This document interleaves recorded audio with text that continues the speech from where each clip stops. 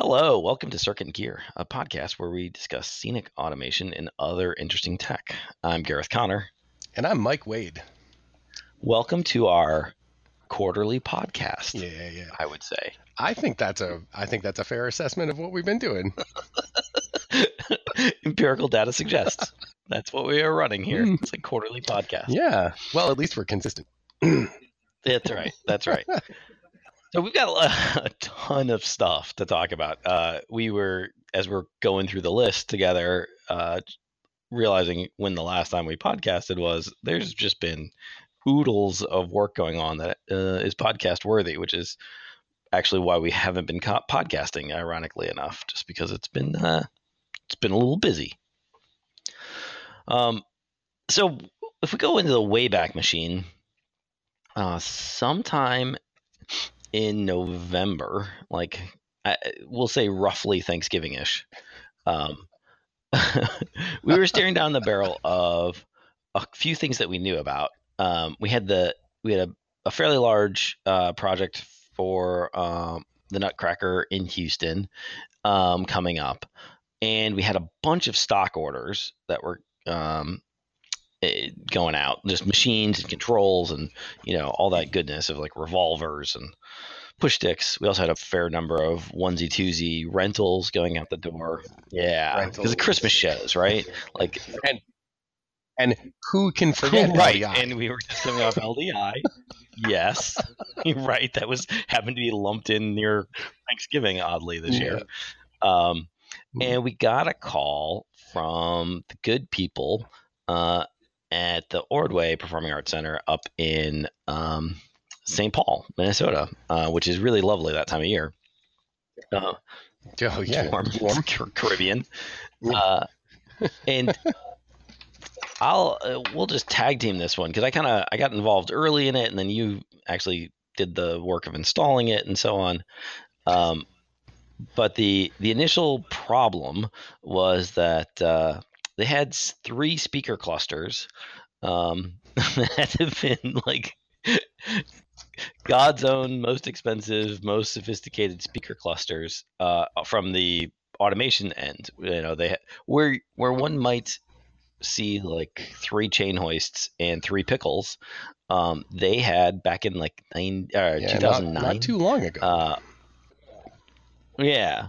Well, yeah. 9 years ago. Yeah. So not the 80s. Right.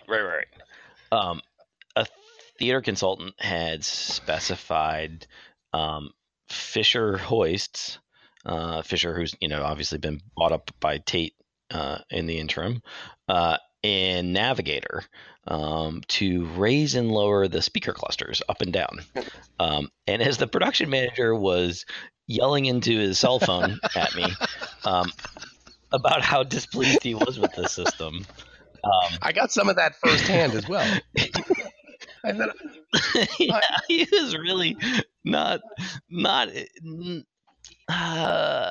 He found some flaws in the logic, I think, about putting that much firepower into speaker clusters. He's like, what I needed was a chain hoist and a tape measure, and what we have is a server that won't boot anymore, and like these incredibly sophisticated machines that aren't actually moving now.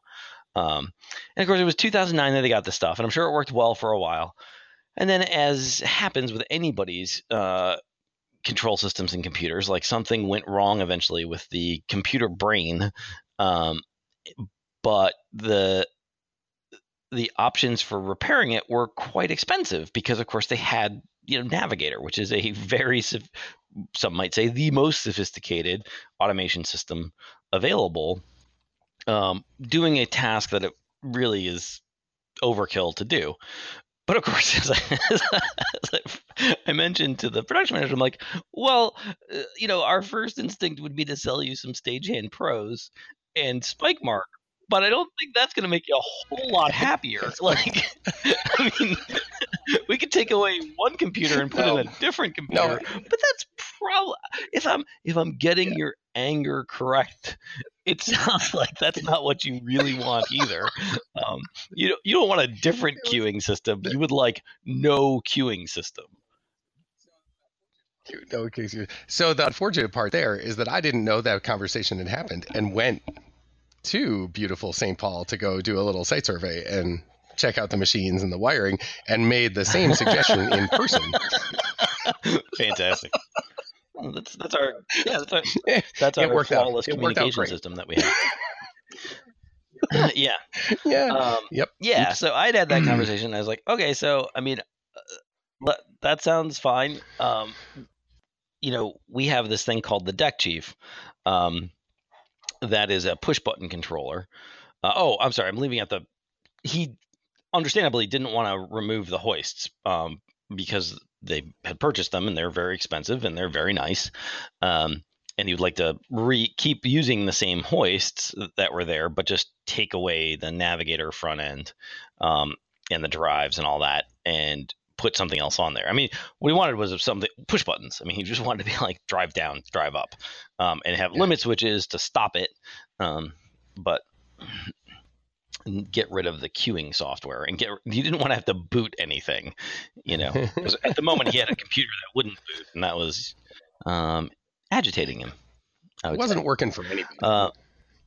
No. And also the other component to the original system is that the speaker clusters are going through an acoustic shell, and so there's big doors, like Bombay doors, that are open and close to allow the speakers to go through.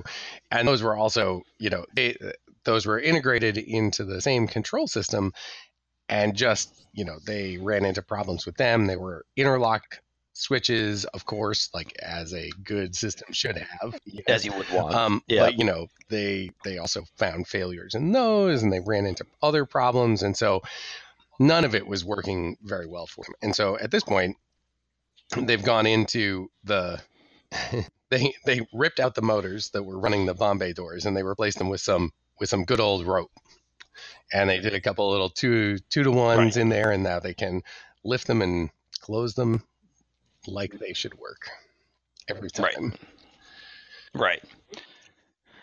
And so we got a group email, or I got a group email from the production manager. Shout out to if I remember correctly, it was to us, Tate, and ETC. Just it was clear, his his MO. He's like, I want each of you guys to give me your best price for how we can solve this, right? And we will just go with whoever's, and we've got to fix this thing in, I don't remember, but it was 2 weeks or something like that. I mean, it was really tight timing, and we have a day or 2 days to do the switch over. However, we're going to have, make this work.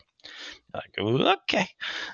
So ETC obviously was going to, would be putting in foundation, and, Tate would be upgrading Navigator to get it to boot again. And then, we were the wild card of well, what are they going to do? And we were interested as well. We're I don't know. What are we going to do? This sounds like a really intriguing question. Yes. I wish I was not on the inside of this conversation. So the kicker was that our typical Deck Chief does not use a drive that's good for hoisting. It uses the D700 from Mitsubishi. The Deck Chief has not really had not previously been used in that application. It only has the single brake circuit and everything else. So what we were looking at was swapping out that VFD for another VFD to run appropriately in a hoisting environment where it could do brake sequencing and then put in redundant contactors for the brakes and all that other good jazz that would need. So, as is our way, actually, we kind of first started down a path that was we're going to swap everything out, and we're just going to make a whole new Deck Chief. And then you're looking at the calendar and you're well, actually, wait a minute.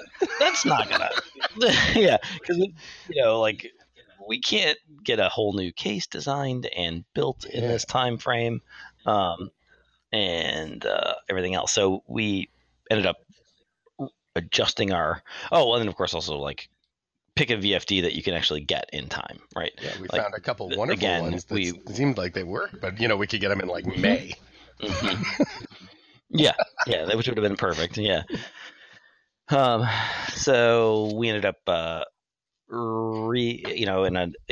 Steve Nath and I ended up spending a lot of time one night kind of hashing through the different options, and then kind of came to I think a pretty good solution, using another Mitsubishi VFD inside there that could do the hoisting, and actually fit in the existing enclosure. Because that was the other thing. We're like, yeah, we can totally just put this other Mitsubishi drive in there. Well, wah. Yeah. Yeah, exactly. Except that it's roughly the same size as the entirety of the enclosure, only like a half inch deeper. So you can't fit the PLC and anything else that has to go inside there. Because as much as I hate PLCs, the Deck Chief uses a PLC inside of it for its control brain. So anyway, so we came up with a reasonable solution. We had the wiring diagrams of the hoists from the installation documents, so we could figure out a path forward to adapt the hoists to our Deck Chief controllers, but then also come up with a plan that could actually be executed in the small amount of time that was there, because we're going to have to rewire those hoists on site. Yeah. And when you say we, I really mean you. Yeah. And so I went out. I went out on site after this all came about, and we were like, okay, we got a couple of days. I'm going to go for one day. I'm going to go yank apart these, yank apart the hoists and see what we can come up with, and see how we can just integrate and utilize existing gear. And I think this was even before we got to the current state of the of the Deck Chief. We're pondering the ideas of encoding and all of the other stuff as opposed to limits. And finally, as I'm sitting there, I think I talked to you, and I was like, I don't. All we need to do is control the motor and the brake. We don't need any of the other stuff. Right. And so in the end, it turned out to be a much simpler on-site wiring project, which is great. Yeah. Than we originally imagined, or at least I originally imagined, because as we started talking about this, I was like, oh my God, we're going to, I don't know how we're going to do this in 2 days.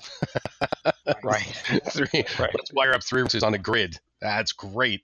How many times am I going to drop that screwdriver? Right. Yeah, it's amazing how much all of that, how much more difficult everything gets when you're working at height, right? Like it goes slower. Like it necessarily goes slower. Even if you're standing on a grid, you're still standing on a grid, and you're trying to find places. You got 18 screwdrivers and little loose screws and nuts and electrical box covers and stuff, and you're like, I need a place to put all this that has zero chance of falling on somebody's head. Yeah, it ratchets up the tension a little bit. So we ended up building the things, testing the things, shipping the things, and then you went out and installed the things. Sure did. And then one of them, you had issue, like 2 of them popped right in, and one of them not so much, right?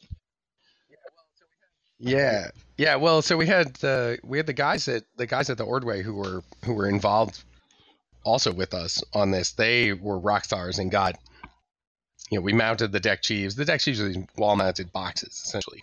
But we're on a grid. It's a railing, so we built a little unistrut structure. And the folks at Ordway rocked it out and got all of these things installed and up as I started busting through, adding on the wiring, adding on our connectors onto the existing winches and making those connections. And as you said, we had 2 of them. They just went right in. Like, we put the first one in, ran it. I was like, woof, look at that. I'm feeling a little bit better than I was, 2 hours ago. And we got the next one in. I was like, yeah, all right, I'm feeling pretty good. Like, maybe I'm going to go home early. And then we put the third one in, And I was like, oh, well, nothing's going right on this one. And it seemed like we were getting overloads on the VFD. It was like, man, like something is going crazy. Like, what is going on? It's the same winch. We have the same VFDs with the same, like this shouldn't be going. Double checking all the wiring, triple checking the wiring, ringing out things, making sure that there wasn't some snowflake problem going on. And eventually just took one deck chief down that was working and put it onto the winch that wasn't working, and everything was coming up roses. I was like, let's put that other one in that other machine. Failed. Right. Same problems. It's like, now I'm smelling.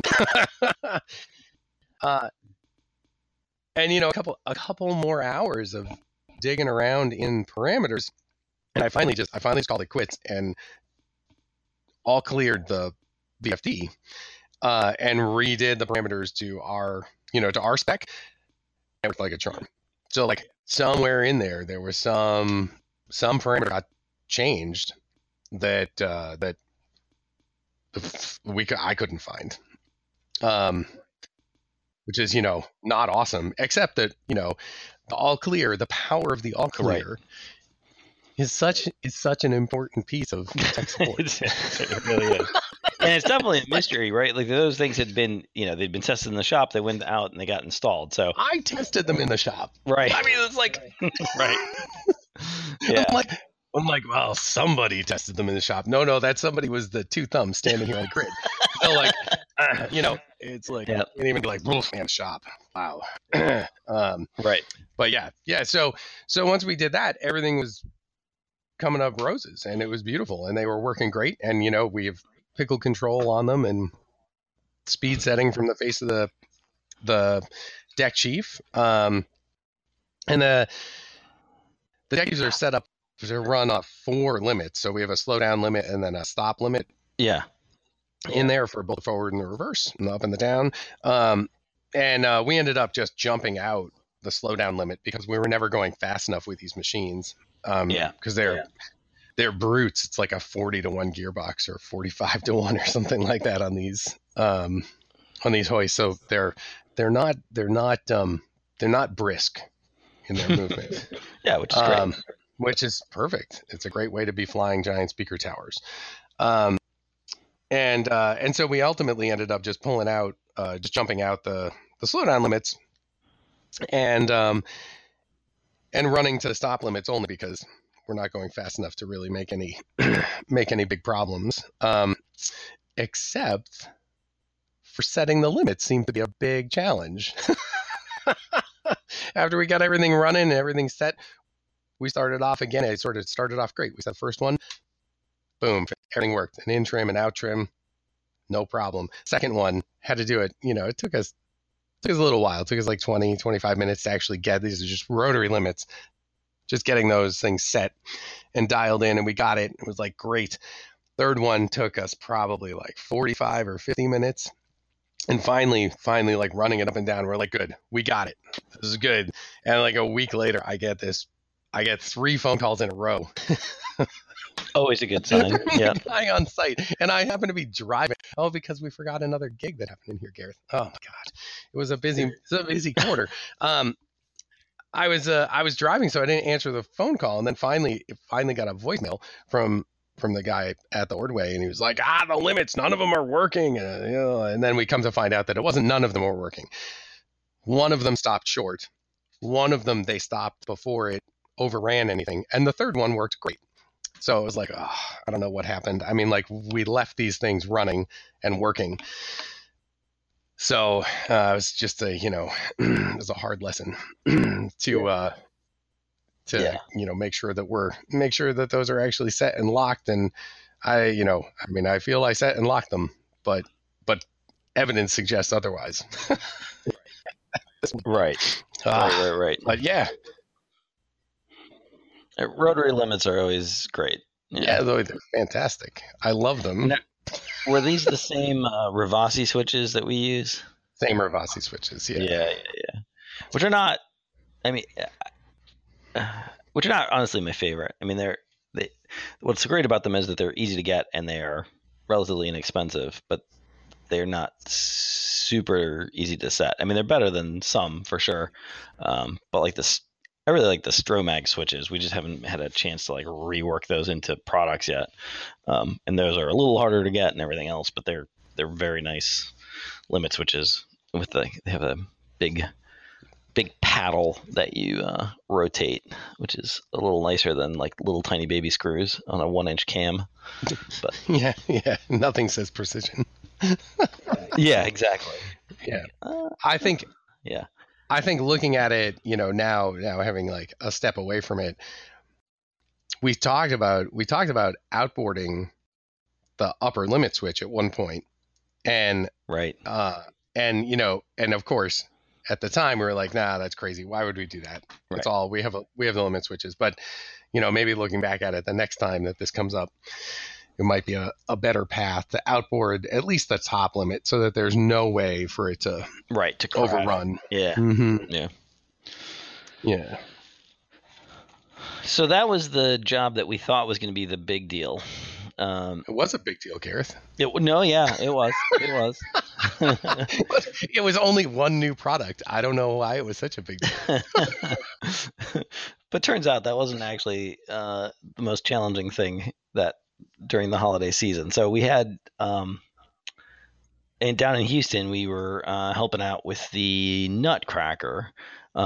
Houston, of course, had suffered greatly from all the flooding that happened, and when they had that huge storm just hang out over Houston for days, and flood the city. So the ballet down there lost their normal performance space. They had to move their Nutcracker, which of course is their biggest show of the season, but huge revenue there. And they were going to do like a little mini tour, like the Houston area, like 2-stop tour. So they started off in Sugarland, and then they were going to go back into the city of Houston and perform in a different space. So we were there to, but as part of that, they couldn't fit all of their scenery in there, specifically the interior house. So they instead of having the house, they really creatively, like gorgeous design, used a big Austrian curtain and a lot of projection mapping to do some really fun stuff to take the place of the interior of the house. So they had a big Austrian curtain, 11 motorized points on it, and then of course they had their tree that had the growing tree gag. So they purchased a package of smart chain hoists from us with Stagehand Pro controllers, but not enough that they could do the entire Austrian. So they rented 7 spot lines. 7, I think it was 7. Yeah, it was either 7 or 8. Yeah, spot lines from us to take, to fill in around the chain hoists, because we had 13 points total. Between the 11 points on the Austrian and then the 2 points to run the tree, one to make the tree grow and one to fly it out.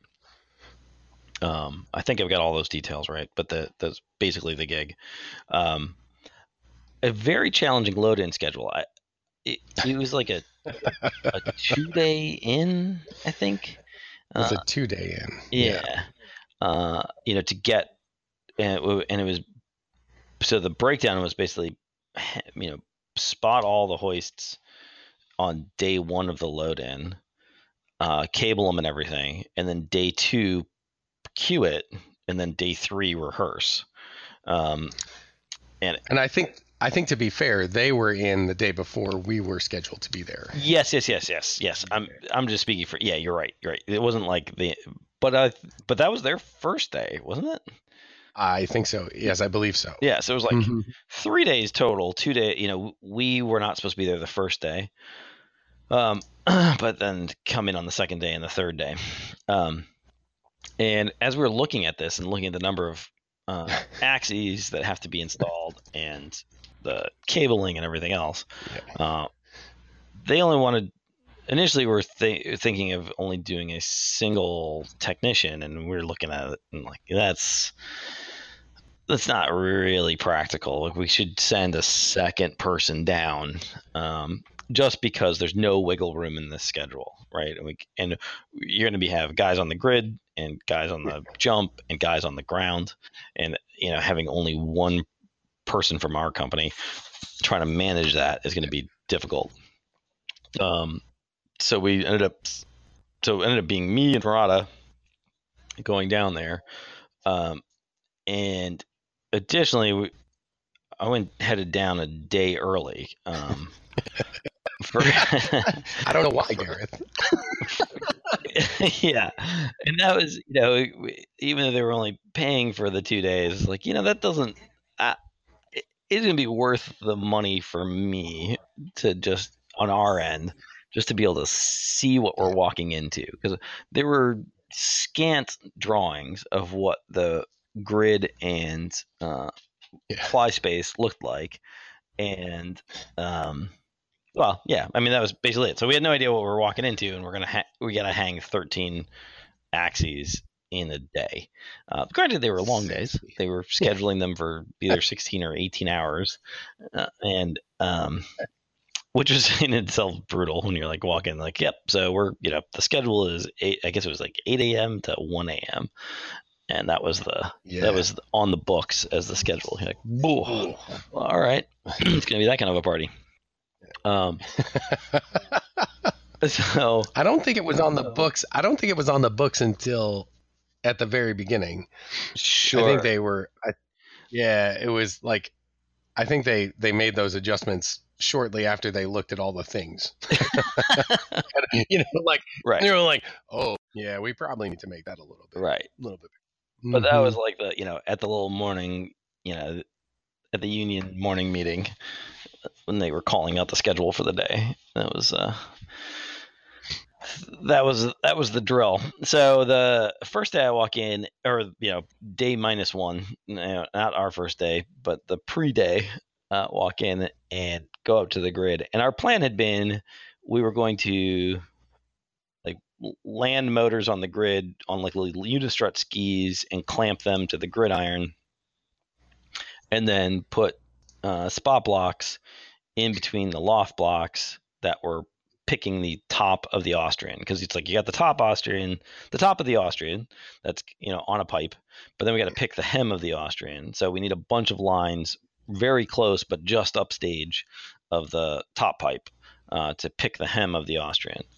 And so we were going to spot blocks in just upstage of the loft blocks for the pipe. And one of the key it sounded like such a good idea. It's a great idea. It was a great idea. It's just one of those great ideas that absolutely wasn't going to work, because turns out that the pipes were on 6-inch centers. So, which was like one of those details that you do have to wonder. You're like, man, like, I know the challenges of the world and like not being able to get all the planning done ahead of time, but that's a detail that it seems like could have been surfaced prior to showing up on site. Like, if somebody could have stuck their head on the grid from that already lived in Houston, say, that would have been really awesome to know that it was 6 inches on center, and that there was zero space in between these loft blocks hanging on the grid. So the arrangement of that grid is like, there's I-beams, at the ceiling of the building, if you will, and then it's all underhung blocks on those I-beams, and then say 7 feet down from that, there's a gridiron that you can walk on. So all the loft blocks are overhead as underhung style loft blocks, but they're not under your feet. They're just underhung on the beams. And so they're all just packed in there with no space on the beam for something else. So I called you and I'm like, hey, so I sent you I think I just texted you a picture first. I believe that. And you're like, ugh. I was like, wow, that looks pretty tight, Care. Like, that's not gonna work. I don't think that's gonna work. And we batted through some different options, and then came to the idea that like, well, why don't we put the hoists on the keep the hoist on the floor of the grid, but instead of trying to let's move the spot blocks down to the floor of the grid as well. So if we like make some frames, we can. Because the other issue that we were running into. Well, okay, so make some frames so we can put the spot blocks or put the spot lines and the spot blocks on a frame that sits on the top of the grid, and then. Oh yeah, this is coming back to me, right? And then I was like, "This sounds awesome. Let me get some. We'll just find some. We got to find some Unistrut down here. So we'll get some double back Unistrut that we can, make some frames out of in a hurry." We had a couple of phone calls, and got all found a place. There was a gray bar, luckily, nearby, and. We made a lot of phone calls. Well, what's funny is that what I normally do in those situations is I talk to the local guys and say like, hey, where can I get this stuff, right? And usually somebody's like, oh, just over here or whatever. Yeah. But oddly, the Unistrut kind of stumped them, and they we tried calling. They were like, well, try calling the steel yard. You're like, oh, it's kind of weird for a steel yard, but sure, I'll give them a call. And they, of course, like had no idea even what we were talking about. And then, but then you and I started tag team calling places, and eventually I called the Gray Bar in Houston, and they said, yeah, well, we got it, but it's not nearby. Like you get it. You could either pick it up in the morning or. Maybe we could, you could send somebody over there to get it. Right, like, it was where is it? Right next door. I can't remember the name of the town, but it was basically the next town over from the town I was in. I was like, well, that's perfect. That's like 10 minutes away. Like that'd be awesome. Like, oh, well, then it's perfect. And so so I borrowed the truck from the company and drove over there and picked up a bunch of Unistrut. And then I did the stupid thing, which was that we were leaving for the night. Oh, because then we also needed like a saw and some other stuff because they didn't have like a portaband or anything. So I went to Home Depot and got a portaband, and as I was leaving, the folks on the crew who were very helpful were like, well, what can we really, if these got to get cut, we should. Why don't we cut them tonight while you're back at the hotel, and that way they're ready for you in the morning. I'm like, okay, well, let me do some quick like back of the envelope math about how long to make these things, and I was a little hesitant about cutting the frames down because the too short of a distance and our fleet angle was going to suck coming off the spot lines. Our fleet angle was, but of course we have so many points we're trying to line up that we don't have a lot of room in between them. And so I gave them a measurement of, I don't know, whatever, too short. And they cut all the Unistrut down. And then that night, because I couldn't let it go, I'm like doing the math, in my hotel room. And I'm like, this sucks.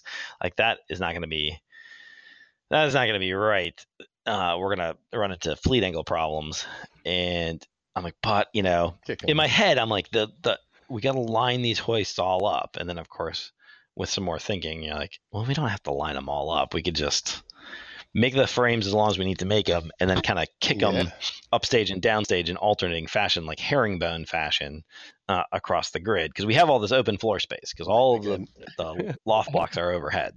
So, whoops. And so the next morning, we went and bought all the Unistrut again, because I had wisely had them cut it all too short. And then as we have, as I had a guy like starting to like assemble the frames out of the new Unistrut, we had guys on the grid starting just trying to rough motors into place, which was in itself a process, right? Because it's just like up on a grid, and there's the spot lines are not light. I mean, they're like 350-ish pounds, so like just muscling those things into position kind of sucks. So. So that's anyway. In the end, we did get them all into position. And then we ran into our next problem, which was that we pre-spooled all the cable in the drums, but with the new position of the hoist, all those cables were like 2 feet too short.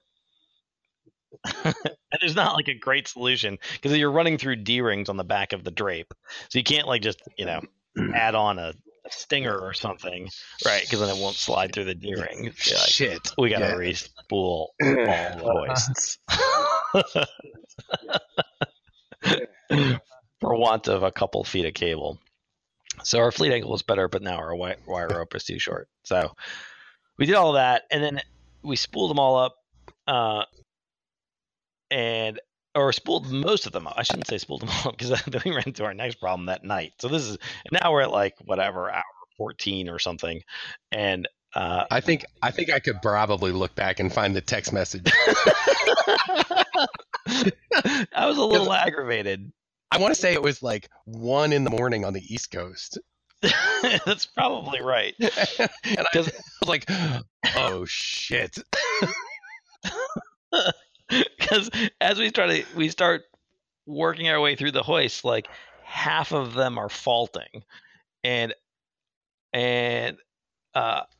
Rod is up on the grid, I'm down at the racks, and it's like we try to move this one, fault, try to move that one, fault, try to move this one, works, try to move that one, fault, try to move that one, works. And it was pretty easy to spot the pattern. All of the cables that had just been made in the shop for the job, none of them worked. All the ones that were using old cables all worked fine. So then the difficulty had been to get the job done. We had run out of our fancy composite cable, which has all the motor and brake conductors in there, and we were using like a cable bundle to get the motor and brake wires. And we used 2 cables, taped them together, and 1 cable was for the motor, 1 cable was for the brakes. But the brake cable didn't have all of the brake signals in it, which we were like, that's okay because we don't use all of the brake signals on the spot lines. We do on the spot lines only. So we had to like flag them like these ones can only go to spot lines, these ones can only go to brakes. So you have motor brake, load brake, power wires. So that's 4 conductors, and then you have DC switching motor brake, DC switching load brake. Well, we don't use DC switching motor brake on the spot lines. We only use DC switching on the load brake on the spot lines. So you can lose 2 pairs out of the spot line wires, but it's really important that you lose the correct 2 pairs. Well, like if you happen to just like don't make them incorrectly. What's that?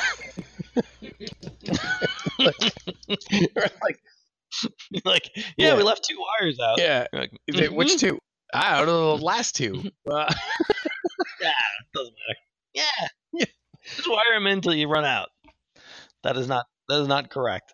And so I was fit to be tied, one might say, because we were all pretty tired. It had been a pretty heroic day of getting everything up, and then what drove me the most crazy, I think, was just the fact that we all knew we were doing something a little goofy, like that we were having to like patch in these bundled cables, and that God bless all of our employees. I love them all to pieces, but like why on earth you wouldn't like they'd run them through the cable tester like to beep test them out, and that all they were correctly wired incorrectly, if that makes sense. Like they passed a beep test, but the wrong pair of the wrong conductors were dropped out of the mix, which would have been completely obvious if somebody had just walked 20 feet over and plugged it into an actual hoist with an actual stagehand.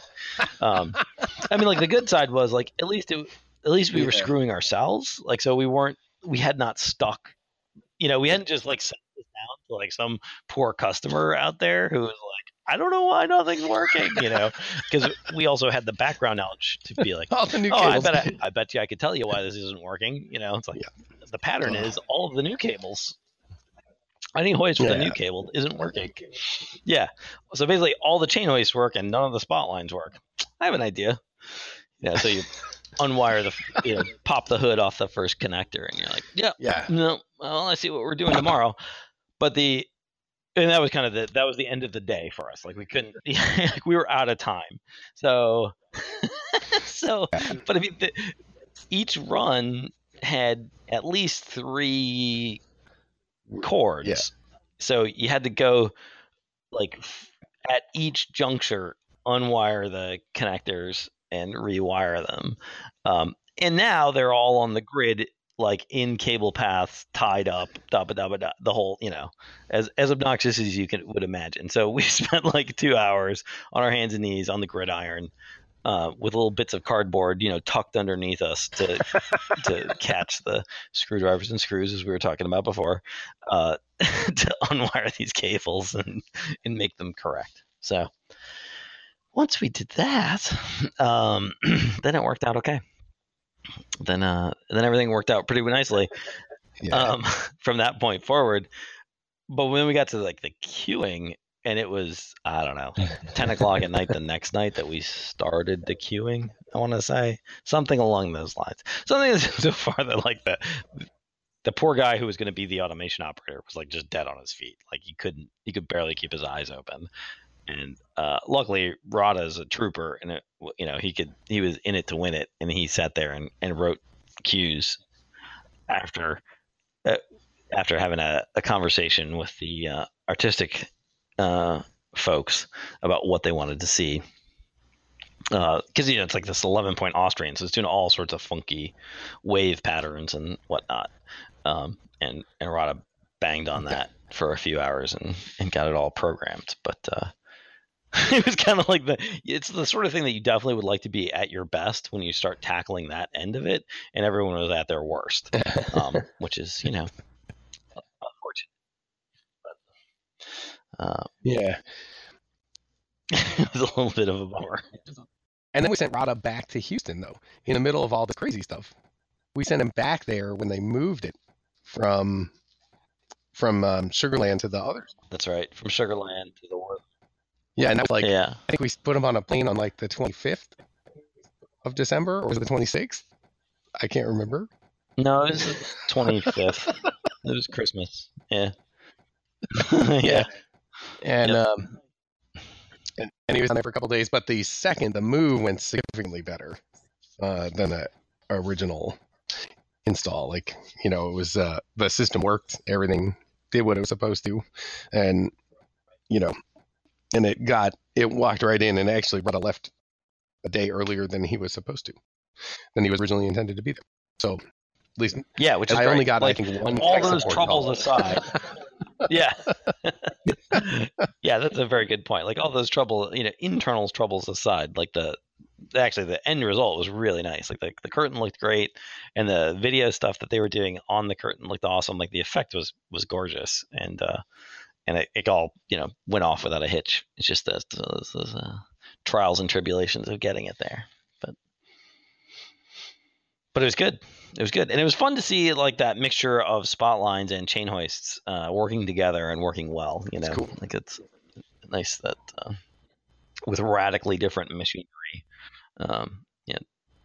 the programming is still super easy in the sense that, well, I shouldn't say super easy, but there's certainly some complications just in terms of like how to make the Austrian do the dance. Mm-hmm. But you tell one hoist to move it 8 inches a second and the other hoist to move it 18 inches a second, and they do it regardless of the fact that one is running at 50% and one's running at 100%. Yeah, it's cool. Yeah. And you don't have to think about that stuff, like how it gets hooked up, so, which is nice. I'm just looking at my list and kind of like my mouth hanging open there for a second. How are we only like halfway through it, and there's still so much beyond it? And how are we just getting to talk about the fifth half? Yeah, did anybody now go to the bathroom, get some coffee? There was a production of Mamma Mia that opened up at the Fifth Ave just in January, I guess they opened, or maybe it was February that they opened. But so back in December, we had a meeting out at our shop about a lift that they needed for the show. They needed basically a 6x10 elevator with where we settled on was a 4,000 pound capacity running at about 16 inches a second. So there was initially some hope and dream that it was going to be higher capacity and faster, but the horsepower was just nutballs. Like they were looking at like a 50 horsepower. Yeah. which we got to in that meeting in pretty short order. It's like, well, we can do that. It's like, that's like 50 horsepower. Are you guys cool with that? Like, that's a big system. Yeah.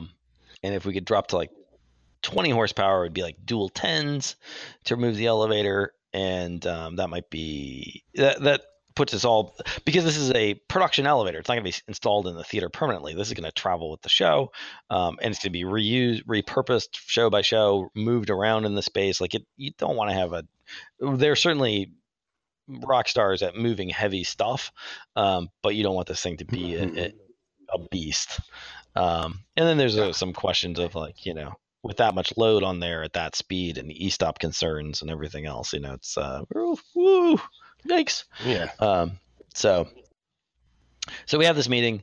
There's the elevator, and then of course they want a sunroof trap door going the hard way. We're like, we want this giant elevator. Yeah, but we also want we don't want the hole there. Right. We can't have the hole there. Right.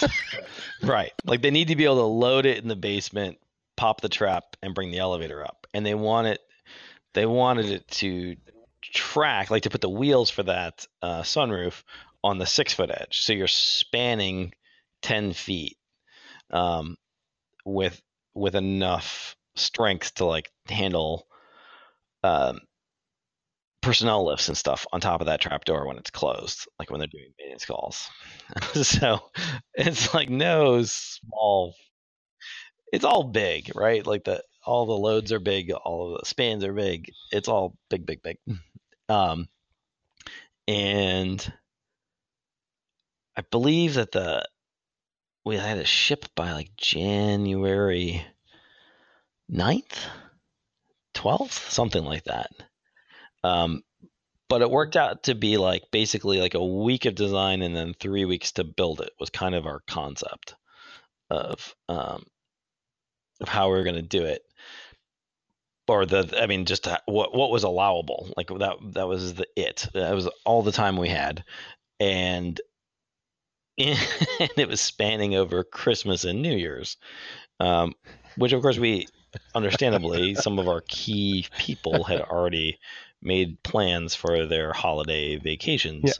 Yeah. So we were losing people left and right out of the shop in the midst of doing this.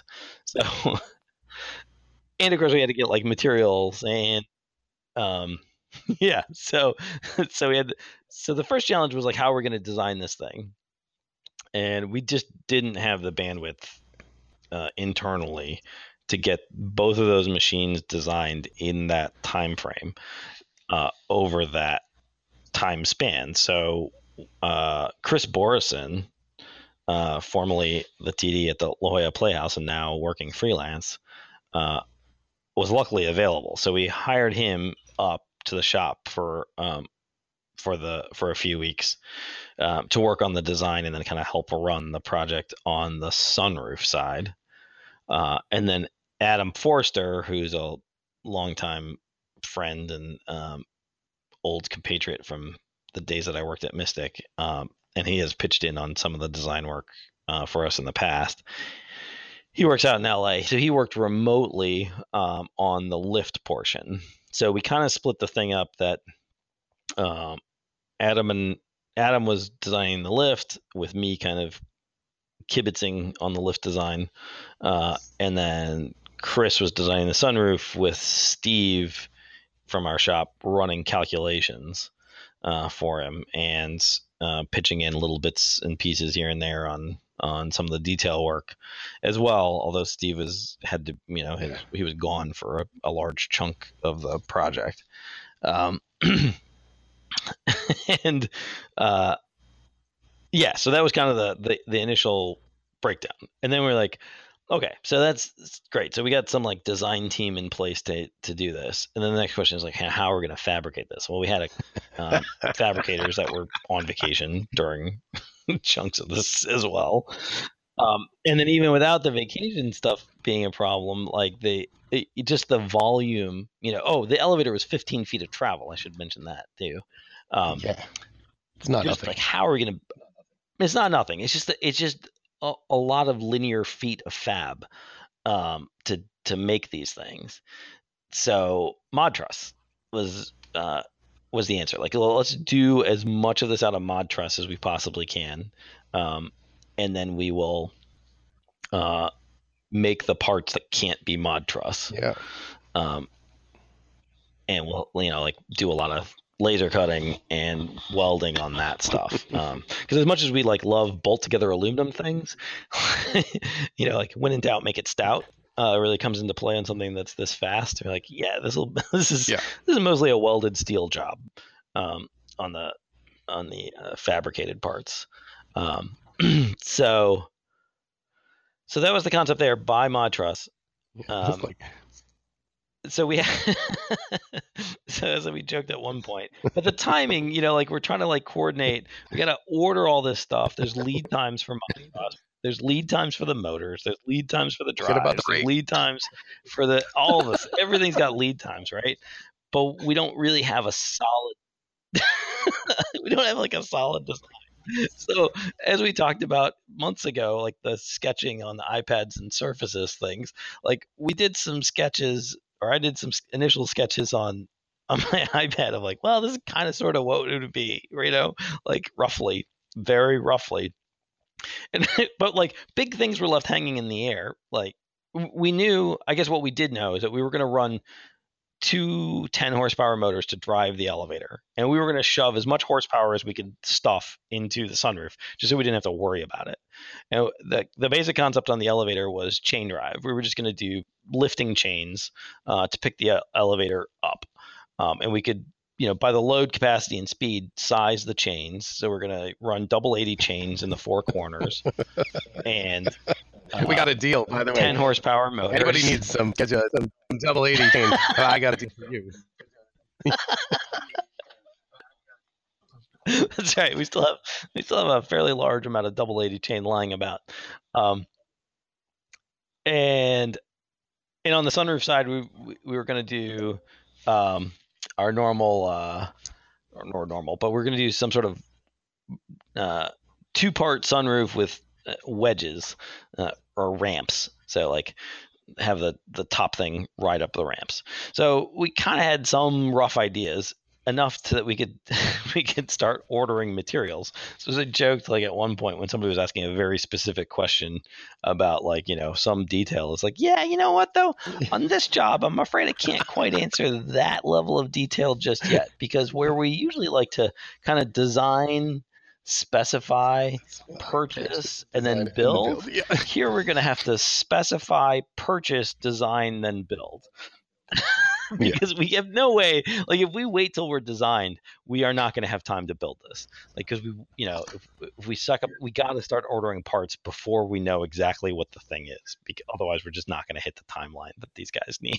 So we just started ordering, we had it wasn't like totally willy-nilly, but kind of, we're like, well, we're going to get this many, lengths of this kind of unistrut, or of a mod truss, this many lengths of this kind of mod truss, this many lengths of that kind of mod truss, et cetera, et cetera, et cetera. Let's just start buying it. And we know we're going to have drive shafts. We're not really sure which side of the lift the drive shafts are going to go on. They're either going to go on the short side or the long side. So buy enough drive shaft that we can go on the long side of it, and so we're not screwed later. And yeah, and then buy these gear motors, which only fucked us a little bit. That we bought the gear motors, all worked out great. Unfortunately, by the time the design was totally done, we ended up having to like rotate the motors on the gearbox, so we had to break the seals and reseal them and stuff afterwards. Anyway, yeah. And then in the midst of all of that, we got Christmas, then we had a blizzard, or I don't remember what order it was, but we had Christmas, New Year's, and a blizzard, and that like those three things together were just terrible on the schedule, like absolutely nutballs. And Mystic Scenic, who we usually use for water jet cutting, they were slammed, and so we were going to. Their machine was down. Yeah, we're like, who else can we get to do this? Started like throwing the net out and finally right. Showman fabricators in New York City who got a bunch of stuff for us. It was like, is this really the most efficient way we're going to get here? I guess it is. Right. Didn't see that one. It was the way we were going to get there. Yeah. Right. Yeah. Because luckily Showman, I mean, they were great. They were really awesome that they really hustled for us, but we knew that we couldn't, we had to go to somebody that had an idea of the kind of time crunch we were really under. Like we couldn't tolerate a delay. So we needed somebody kind of in the entertainment business that could help us. And Showman was awesome. They cut a bunch of stuff for us very quickly. All came out nice. And it was great. But we ended up having to do like multiple trucks from New York to Rhode Island to get the stuff, and you're like, oh my god, just like bleeding money left and right on all this incidental costs of like well, it's all gonna have to be rush freight shipping, like to get these parts in time. But all that aside, those challenges aside, the actual machines came out really nice, like very, very cool. Really beautiful. Yeah. And the Modtra stuff, on both sides, but particularly on the elevator side, because we used more of it really, I think, on the elevator, was really good. I mean, I think we learned a few tricks that we would employ next time if we were to ever fall into such a circumstance again. But generally speaking, it worked really well. And we used all of their all their components, all their truss components, but then we used their guides, sleeve blocks. They have these corner sleeve blocks. Yeah, they were pretty cool too. They worked nice for the So but then I guess one of the big issues there was we were going to run dual 10 horsepower motors, right? And those were I was just getting to this. Well, like, how can we forget about motor syncing? Right. So there was this quandary. Like, I mean, it feels like the whole thing took a year, right? Like there was so much energy packed into that time. It felt like a much longer time. But this was like in the matter of a few weeks, we were like, we're gonna have to come up with how we are handling these dual motors. Because normally when we do dual motors or triple motors or something, we just plug them into a large VFD. But it didn't, and in the heat of the moment, we're like, we're just going to, get a 20 horsepower driver and jack them in there, and then as I do during these sorts of times, I'd wake up at odd hours of the night. And I'm like, that's a terrible idea. We can't do that. Like that only works, if these things are like mechanically rigidly fastened to each other, but we've got these on opposite sides of the elevator, each with their independent chains. There's no rigid drive shaft between these things. Like they're not going to run at the same speed. And a little bit of variance is going to be a big problem. And there's no way to really correct it. And then furthermore, you're like, and how do we, if we run the risk of overloading a single motor, which, like in a lateral application, you can just put like put some motor protection on each motor, and if one of them fails, that one will pop, and then the other one will overload and pop. But in a vertical application, like we might go really out of level on this lift platform by the time everything stops, by the time everything overloads and pops, and that has a whole bunch of to it. And so as the stomach acid level kept rising and rising, like that's not gonna. This is terrible. So I was like, well, we have tried in the past to have Mitsubishi give us some help with this, because they have features in their A800 series drives that are supposed to accommodate, multi-drive synchronization. And but we've also been talking for quite some time about like how we're going to handle multiple motor grouping in our system. And we have like radical big plans, or radical big ideas, I should say. Plans is putting airs on, but radical big ideas of how to handle that at some point in the future. But that's not like a 3-week solution. So we've also been toying with for months and months, like how we might accomplish just basically a fault grouping on multiple motors, so that you could assign, put all the motors in a group and then verify that either all motors are working or all motors stop when any number of motors in the group stop. And we're so. And I was like, well, I was really trepidatious about committing to one of these solutions, because I'm like, if we commit to one and find out in another week that that's a bad idea, we have no more time left to do the other solution. But then in a moment of clarity, I thought, well, we don't have to commit. Like, we just do both. We have enough people, luckily, on that side of the shop to have like somebody working on one solution, somebody working on the other solution, and just see which one wins. Like, who does the best, who comes up with the best end result. It'll be like a cage match. And so we called Mitsubishi and explained what we were trying to do, and they came. They sent one of their application engineers down, and he worked in the shop for a couple of days. And at the same time, Christian in our shop started working on a software solution, software/firmware solution. And after a couple of days, it was really clear that Christian was going to win out. Christian totally won that cage match, like slammed a chair over somebody's back. He was like, I'm done. Get out of here with your hardware. Yeah. By the end of 2 days, Mitsubishi could make it so that the drives did somewhat synchronize between each other, but only in one direction, and without any sort of indication from it was a master-slave setup. So you could have, a driver and a follower, so that the driver would run, you would command the driver to run, and then the follower would follow along. But if the follower would stop if the driver stopped, but if the follower stopped, the driver had no idea that the follower stopped and just kept going. And it only worked in one direction for reasons completely redonkulous. And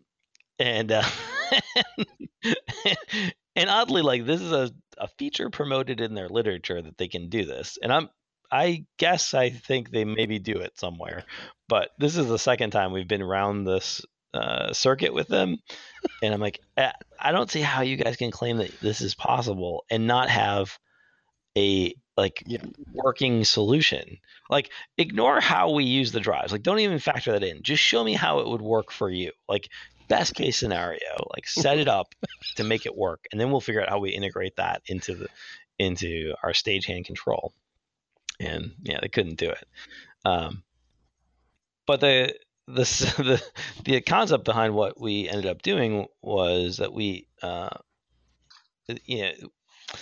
basically we open up a second socket on the stagehand control card with a UDP channel, and when it's part of it, so we added some opcodes to the stagehand control set, and when the stagehand will know that it's part of a group, it gets a special opcode when it's going to run a grouped move.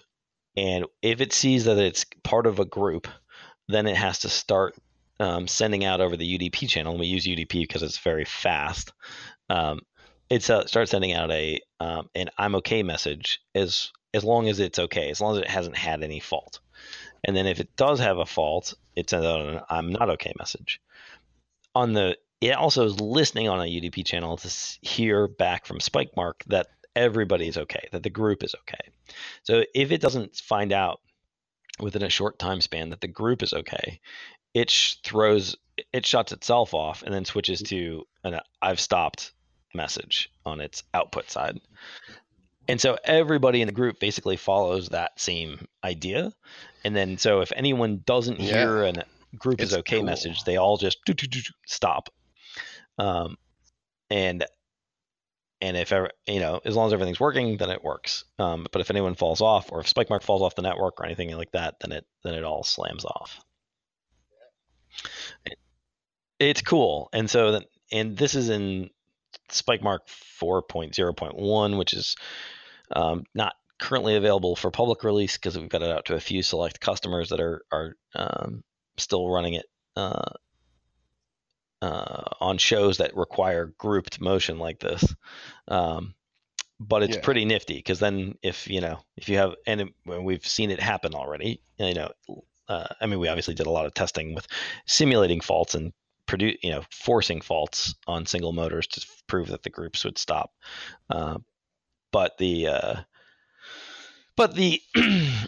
in show we've had faults occur on single motors, and that has stopped the groups, and so it's pretty sweet. And what's great, one of the great things about it is that it's retroactive. Like any stagehand out there can, once this goes public, will be able to partake in grouped motion. And it's all easy. Like there's no like mucking around with custom wiring. There's no fancy setup. It's like you right click, add a group, and dump motors into that group, and then now they're part of the group. And you still write individual motions for each thing, for each axis in the group, because you might not necessarily want them all to go to the same spot, right? If you're doing some sort of grouped motion where you want actually motors to go.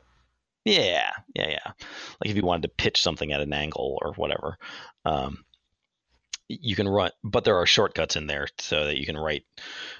If everybody in the group is going to the same position, you can write one and then hit a button, and it just copies those parameters over to everyone else. Because ultimately, that's what they were doing inside of the Mitsubishi drive anyway. Is that they have a little PID loop that's just trying to eliminate position error, and so one thing is watching another thing and trying to catch up all the time, but it's just running a little PID loop to do that. Well, we already have a PID loop inside every stagehand, so let's just use that and let them, if they all have their parameters and they're all executing, then everything's fine. And if they're not all executing, then everything's not okay, and we got to stop. But then retargeting, one of the questions is like, what if happens if you fault, how do you recover? And that was something we hadn't even gotten to there with the Mitsubishi hardware solution. It's like, we've stopped it all. Great. Yeah. We're going to want to be able to turn it on again at some point, though. Like, oh, yeah, that is, that's going to be tricky. Yeah. It's not a disposable lift. It's not like use it till yeah. Oh, we're not getting a new one.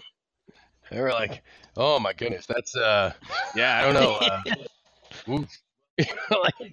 Does your factory conveyor belt? Like, what happened when that stops? Well, fellas, just move over to line B. I don't know what to like. It was a pressure cooker situation to get it done, but really great to these were ideas that have been rattling around as theoretical solutions to the problems for probably far too long. But this was something that exposed it as like, this is our best way forward. Yeah. And I think it's really great that there, I think there's still room for a more sophisticated solution as well.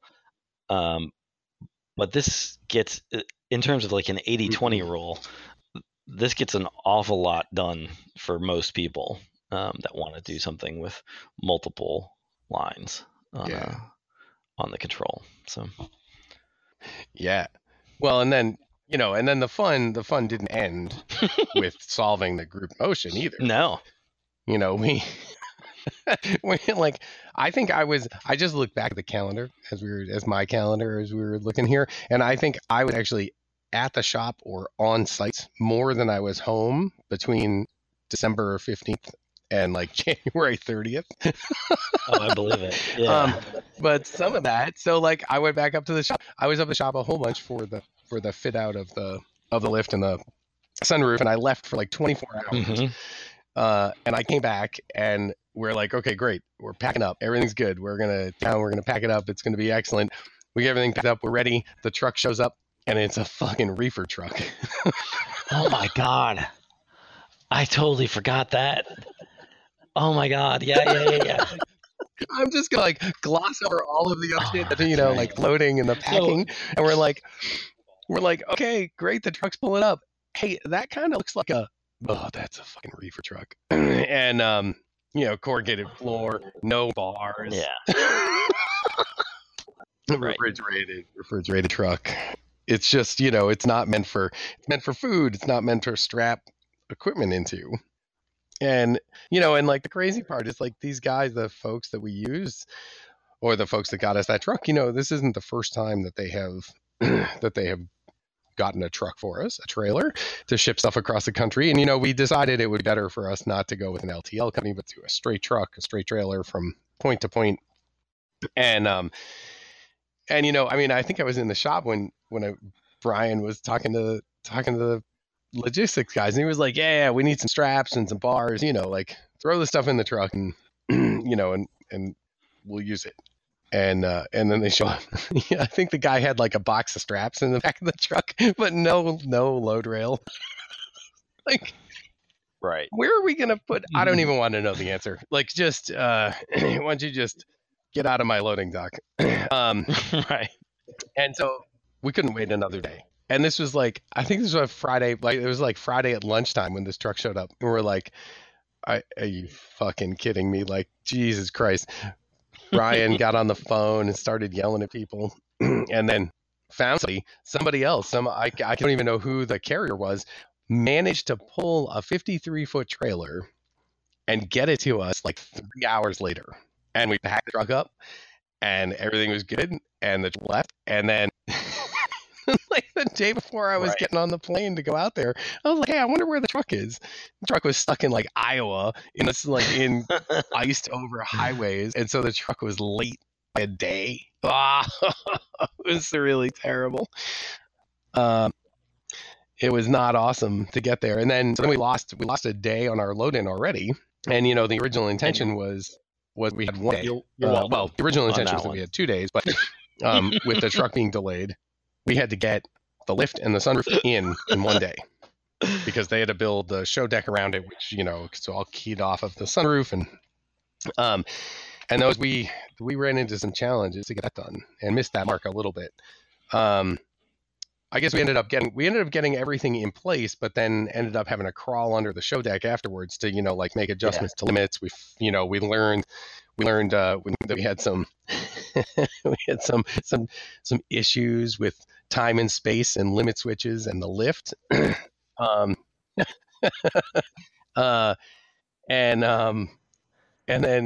so, you know, so we busted through all that, and I had Brian from the shop out. He and I were out there, and we busted ass.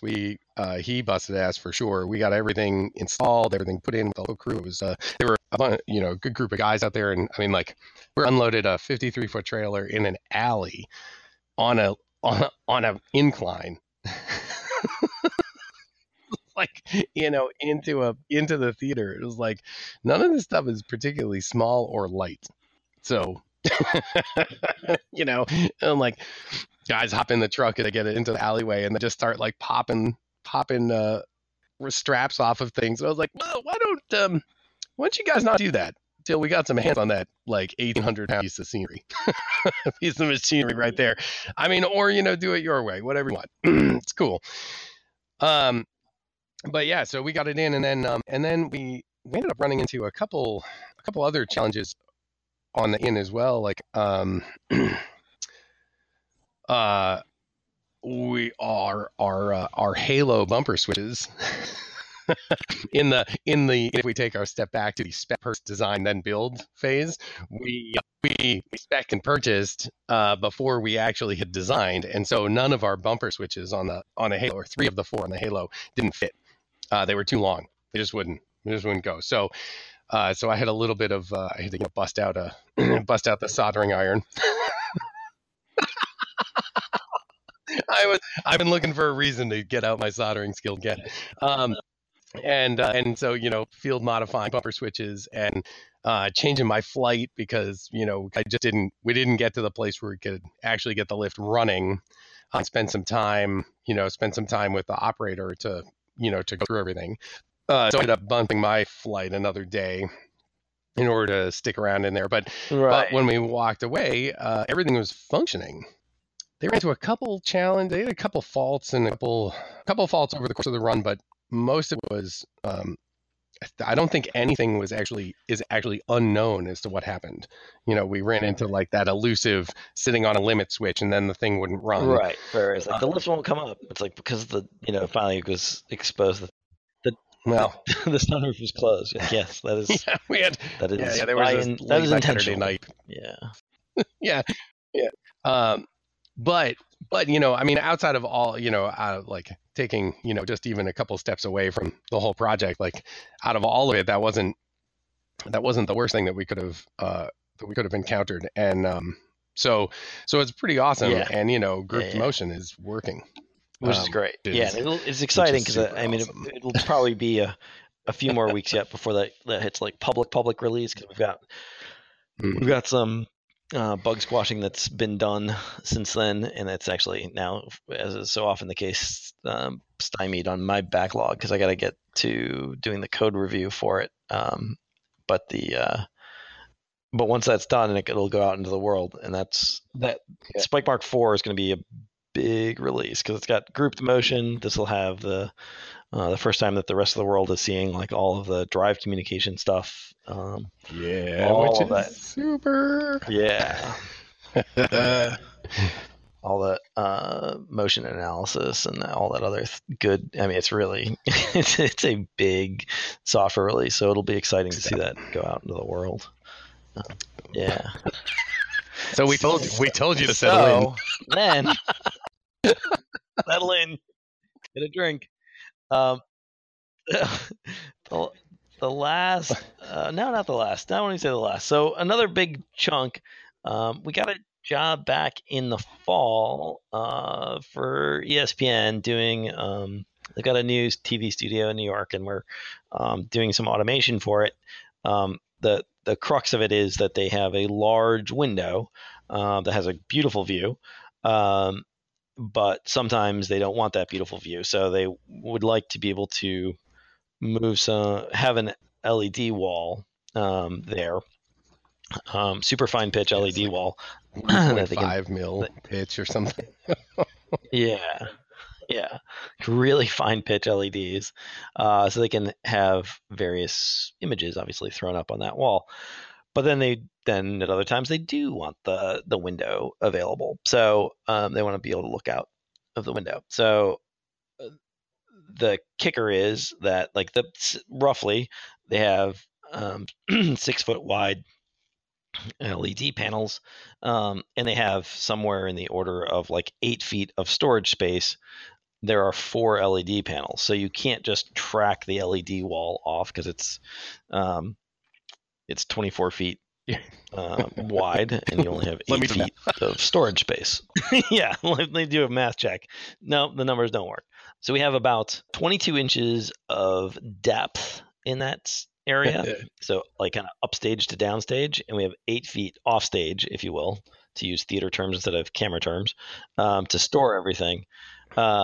So as the panels track offstage, they also have to translate either, up. Well, basically, they have to translate downstage towards the camera in increments, so they can stack up offstage. So they can stack kind of front to back in a pack offstage, and then when they come out, they have to translate and all go back into a flush alignment and to make a seamless LED wall, which is like not nothing, right? Like there are a few challenges in that. I was looking actually, Mike, through my sketchbook that we had looked at back in September, like when we were sketching out ideas of like all the different ways that we could accomplish this, like the major mechanical ideas. And what we settled on was doing, looks like almost like a railroad switchyard, although they're not actually switching tracks, but the tracks come out and they curve and pop into alignment. So each, as you go across stage, like the panels, their track stops and another one curves in front of it and then stops, and then the next one curves in front of that one and stops, and the next one curves in front of that one and stops. So you have to take them out in a certain order or else the panels will collide. But that's okay for the demands of the space. Like they're not looking for there were a couple of design concessions early on. The first was that it's not going to ever happen on camera, so noise isn't a concern. That'll come up later. I don't know.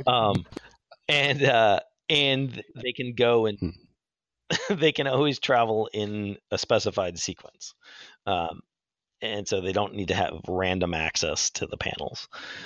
So with those things in mind, we designed this curving track system, and then the panels are basically hung on carriers that can swivel around on the tracks, and then we have like a little locomotive built into each one, a little pusher that's a servo motor on the track, and the tracks. If you could imagine, like what we wanted to do is basically have roller chain like affixed to the track was the idea, so we could have a sprocket on the motor to drive around that. And there's you can buy roller chain with little like tabs on it and stuff to affix it to a flat plate, but we weren't enamored with those solutions just because the precision isn't awesome typically on getting those to precisely follow this curve. So what we did instead is we, along those curved tracks, drilled holes at the same pitch as roller chain, and then sunk shoulder bolts into those holes. So we have basically a bunch of, like a bed of nails, is what it looks like, stretching along the curved track. And so that creates like a fixed roller chain pitch that the motor can pull itself along. And then everything's on swivel, so there's like a swivelly rod end connection between the locomotive up to the scenery carriage, so it pushes it or pulls it back and forth, but each one hits the curve at a different time, and it looks really cool when it's working, to see all these little swivelly bits chasing around the curve. It looks awesome. It's just, have your earplugs. We got a bunch of steel pins and a and a metal sprocket whacking it off the steel pin to push this thing along. And all of this is installed in like 1/2 inch or 5/8 inch aluminum plate, right? So like, we got the top plate that is the mother plate, and then the tracks are all bolted into that plate. Yeah. They're down in like a T shape. So there's nothing quite about this entire system. No, it's all metal, right? Yeah, absolutely. So it's like you said, it's a 1/2 inch top plate, and then we kind of make a T-bar that bolts onto that top plate out of aluminum 1/2 by 3-ish bar, and then 1/2 by 3-ish flanges that bolt onto those. So everything just resonates through it. In one of the production meetings, one of the directors asked, like, "How loud are the motors going to be?" And I only half jokingly said, "Oh, don't worry about it. You won't be able to hear the motors out of for all the ruckus." Like sitting in that meeting, and you were like, those words actually came out of your mouth, and it was like, I think about a third of the room was like slack-jawed, stunned that those words came out of your mouth, and then another third of the room was like, "Oh, well, I'm interested to know." And then the final third of the room was like, "Holy shit, that guy just said that."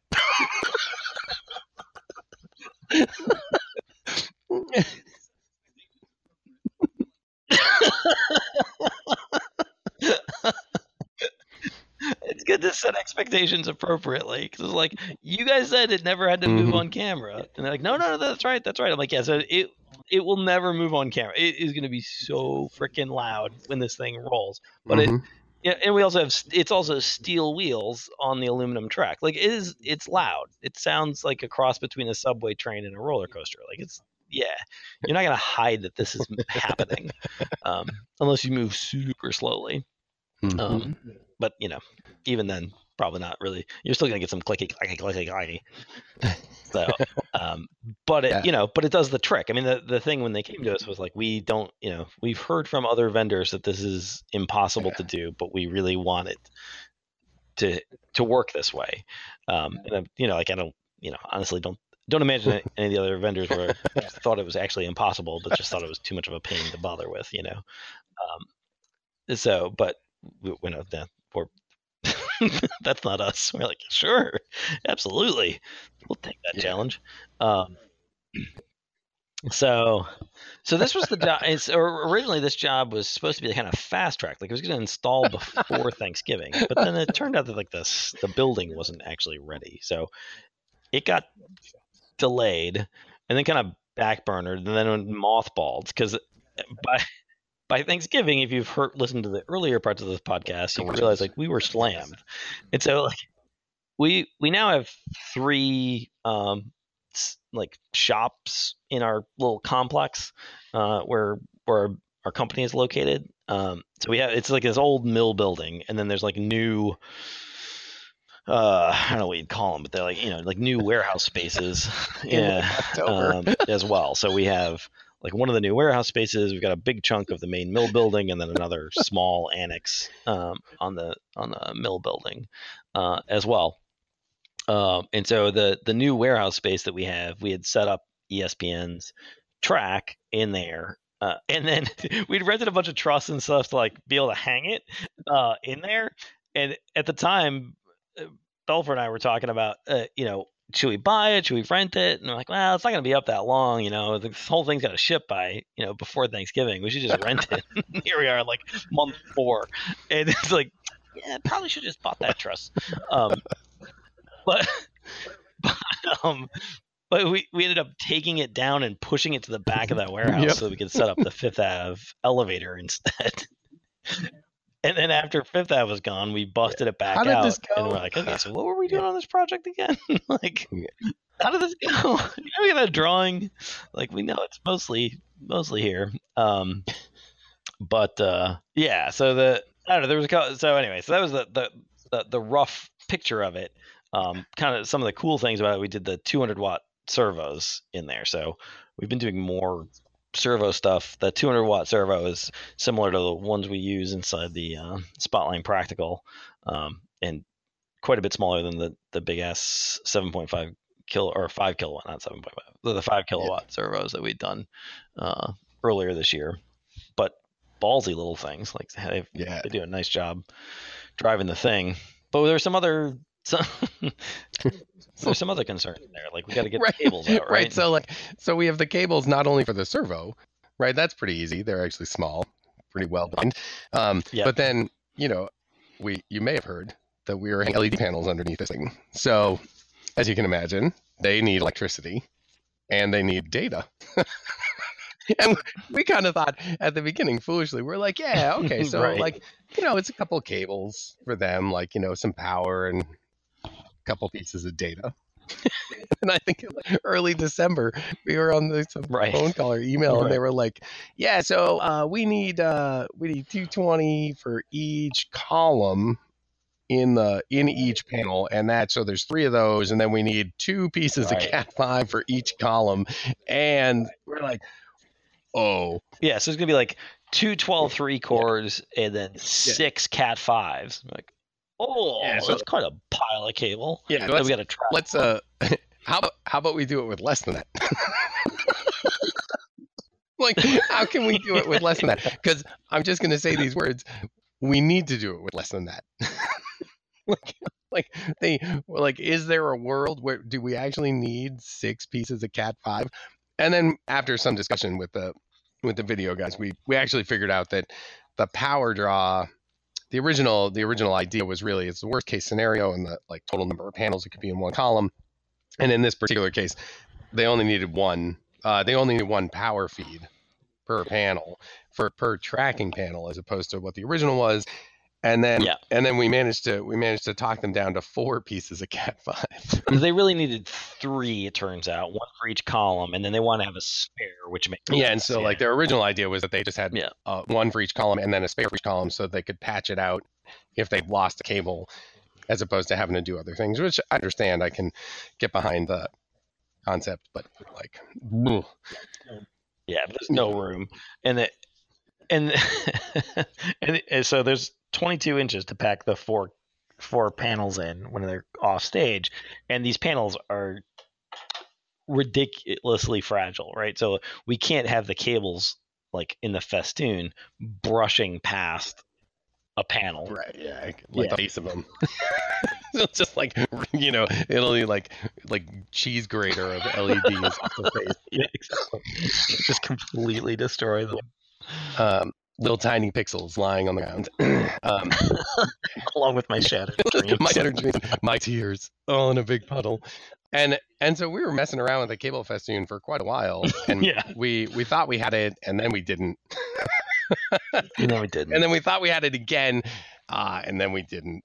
And then we were pretty sure. We were like, yeah, this is good. We're on the right track. We got it. We put it together, and we sure as shit did not actually have that together. But one of the good things that came out of it is Stephen Ferrier, who's now our head lead electrics fabricator in the shop. He came up with a really great idea on the festoon to basically put in like a piece of fiberglass channel, so we arms as opposed to just freewheeling the cable through.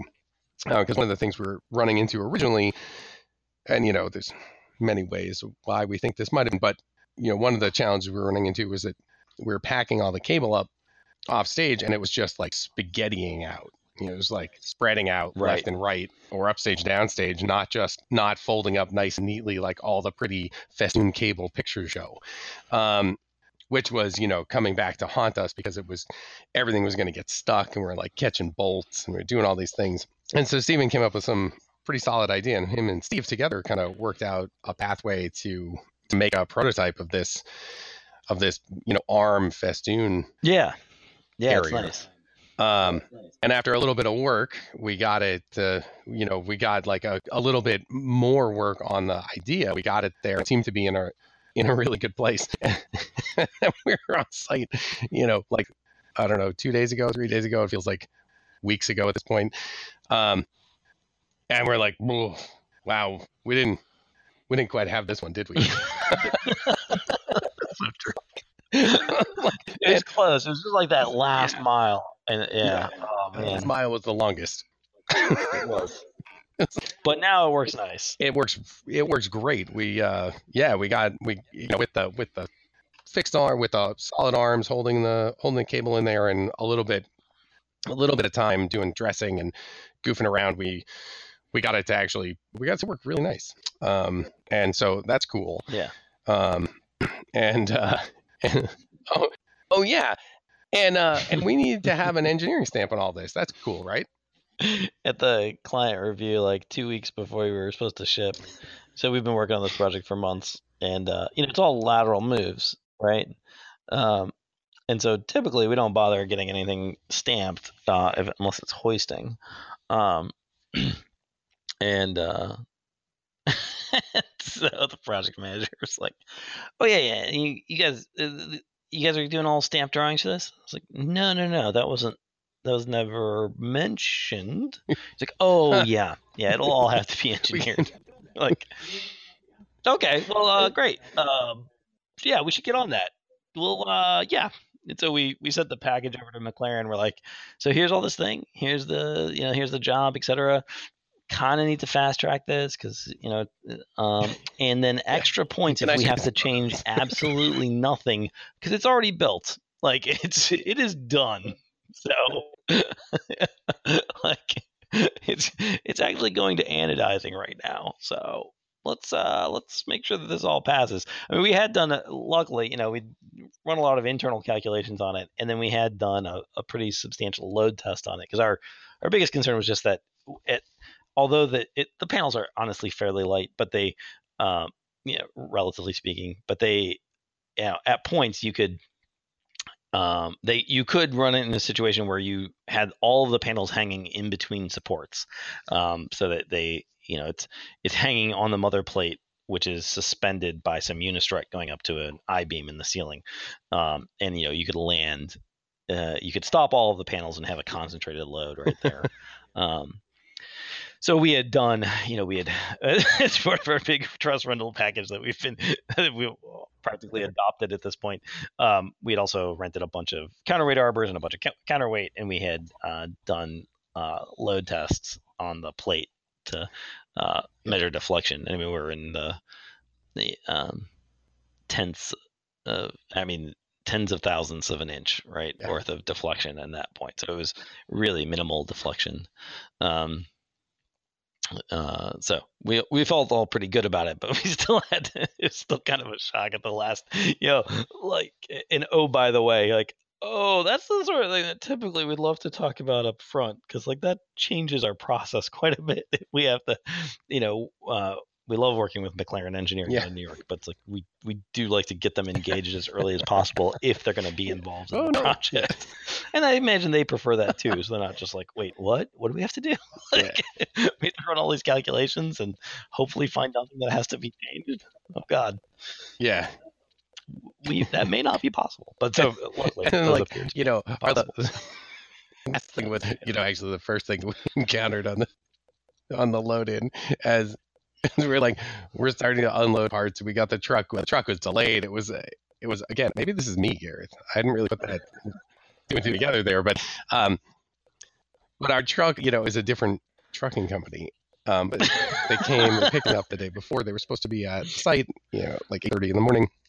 I got a phone call from the truck driver at 9:30, 9:15. I'm stuck in the tunnel. Motherfuckers. And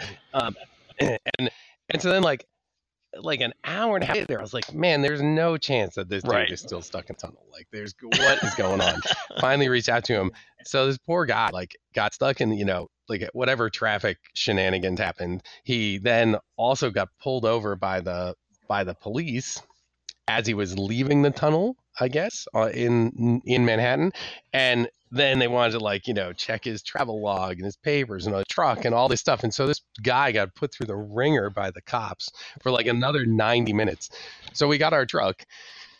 We got it unloaded just in time for lunch to then come back from lunch and be like, we're totally missing the first piece of unistrut that we need to put this thing up. The place we're starting. Where are we starting from? Well, it was literally, step one is not a proud moment, right? When you're like, man, really? And that was not the only thing we missed on that pack for you either. The nuts and bolts. Yeah. In the end, the rush that we were under to get it done, that's not no excuse, but the mayhem that was in the shop at that moment that we were packing up that job was nutty. And what we just become the bee in my bonnet is that we've gotten a certain volume of work and a certain volume of these project-based work as opposed to just product-based work, that we've never had a dedicated project manager on staff, because it's it's just little bits here and there that we can, between me, Brian, Steve, we can kind of pick up the slack. And empirical data suggests that's not really true. These projects there's enough of them now. If you're still listening. And they're of sufficient size, and there's so much other work going on that actually we need a project manager. So for anyone listening who's interested, if you're still listening, if you made it this far, you're already practically part of the company. We are looking for a project/production manager. So this wouldn't be just project based, but you'd also be involved in managing the production of the of our stock products, of helping to run the schedule and control the workflow through the shop. But it actually, it's a really important position, and it'd be a great position for the right person. And you'd get to work on a lot of cool stuff. If any of this sounds enticing to you and you don't just want to run away screaming, definitely reach out. And because we are actively seeking somebody to fill that role. There's not so many projects at the moment that we're really looking for more than one person, and it'd still be split between kind of project-based and production-based management. But we are looking. So, FYI. Important note. Yeah. So it'd be a quarterly podcast, but it's going to be like, we should just stretch the next one to 3 full hours, and then we could get it all done in one shot. And then you got a note in here on the list of who can forget Disney. I wish I could. I was trying.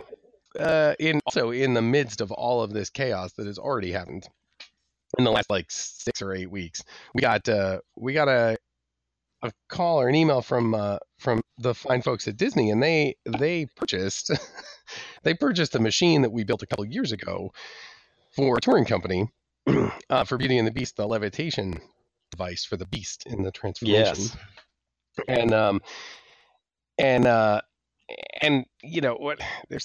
Whatever happened. Apparently, I bought this a couple months ago, and then through some miscommunication on probably more than one party's plate, they finally got around to being like, hey, we need to get somebody to look at this thing, and you guys built it. It's got your name on it, and we're like, oh, this is terrible. Okay.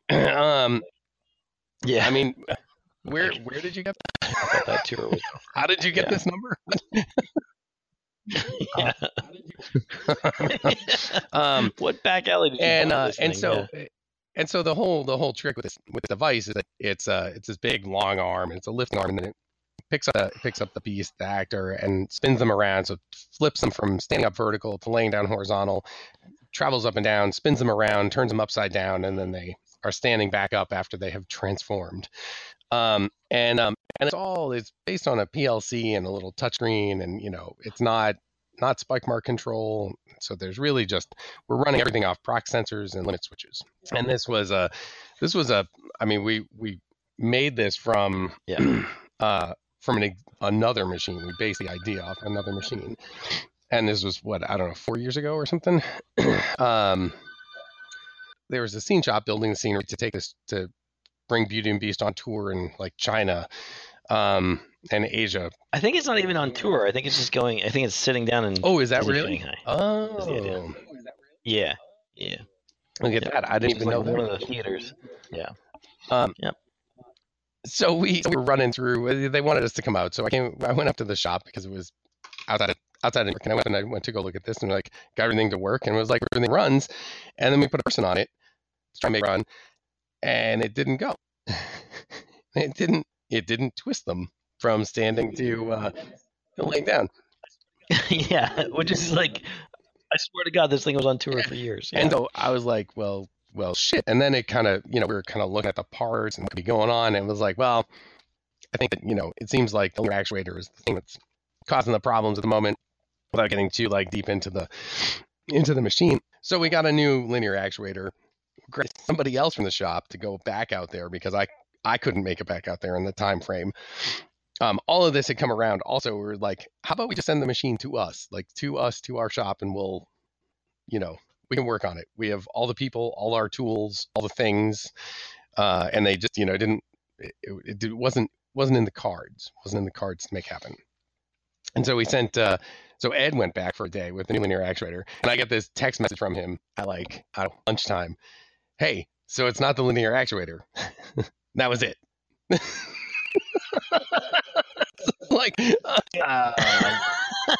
Mean, Ed. And so we went back through all these things. A little mystery.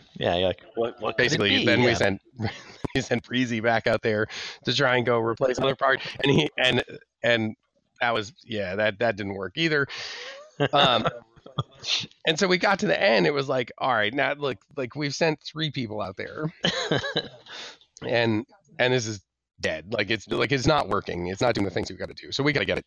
We got to get it back to us. Like, we are done. We've spent enough time traveling to another shop without our tools, without our staff to spend some quality time with it. We finally got it together, and it got shipped to us. because the whole machine and control, the whole business had been built into a piece of scenery.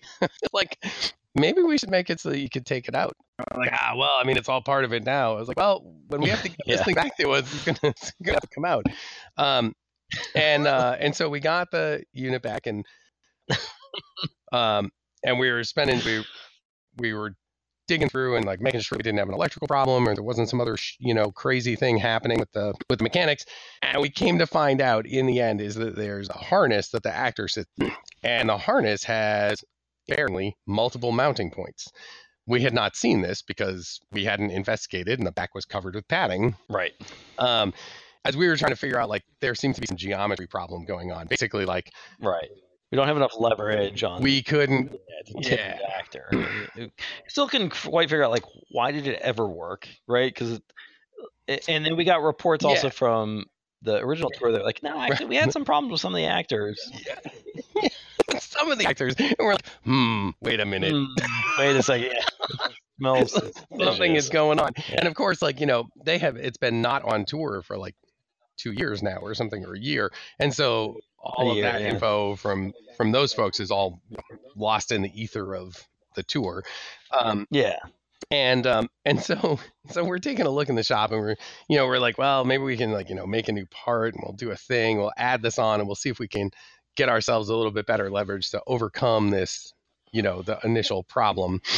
And we're once again, I don't know why all of these projects are with me and Breezy, but we're looking at the piece, and Brian like took a look at the back of the harness and like peels away some of the tape, and was like, "Hey, you just move the mounting position." Like, I mean, if you want to try that, that's. And so what it looked like had actually happened is that the harness itself had multiple mounting heights, and instead of, and it looks like it was done so that you could change the height of the mount of the harness, as opposed to moving the proximity sensor to change the height of the arm to its standing position, right? Because this whole thing, like, the arm comes out of the floor, it goes to the standing position, so the actor can get clipped into the rig, and then it starts its trick, and then it lands the actor back on their feet. And so instead of moving the proximity sensor to change the height of the arm, it looks like at some point the harness itself had been drilled out to have multiple mounting heights. Because once we showed ourselves all the screw holes, we noticed that there's Sharpie marks on there with different names. Like, well, this is like, now this is all explaining it much, much better. And as soon as we dropped the seat as high as we could, and changed the height of the proximity sensor, it just it spins, it moves everybody and spins everybody around. So it's working, as good as it ever did, right? Like, it's doing all the things. We're like, oh my God, so terrible. This is like, how did we not catch that, like, through the whole thing, we were so focused on the idea that it couldn't be something that wasn't mechanical, right? Like, it had to be a mechanical problem. And we also did find some, I mean, like, for what it's worth, in the end, it wasn't a waste of time, because we did actually find where we found some items that were worn and had to be replaced. And, like, not the actuator, but, the pivot was a mess. The pivot, like, there was a bearing mount that was, that had been jammed into and cut away by the pivot. Has essentially been phased out by the harness for the actor, because it was, tweaked, and my goodness, somebody at some point took the shims out. It used to keep it square on the thing. Like, oh my gosh, so many things were wrong. But then once we got there, it was, having it. I mean, I think the long and the short of the story, from my perspective of it, is like, we should have been a little bit more proactive to demand the machine get to us to fix it, opposed to trying to do it a different way. Because once we had it in the shop, and once we had, I mean, I think we did this all in, it was several of us who were working on it, but it was all within one day. I guess it was like a day and a little bit. in all reality. But that was it. Like, we were done. It was packed back up and ready to go. It's like, right. Yeah. It needed like a few people beating on it, like a couple, because it was me and Breezy and Steven, and Steve was around a little bit, and Rado came in. Well, he was really our guinea pig more than anything else, but he was also part of it. It's like, you put some time into it. Like, I think the only person who didn't touch anything on there was Mark. Right. Yeah, maybe Sylvia too. But it's like, man, had we just done that at the beginning, we could just had the machine, made a whatever, figured out what was going on, and then called it a win.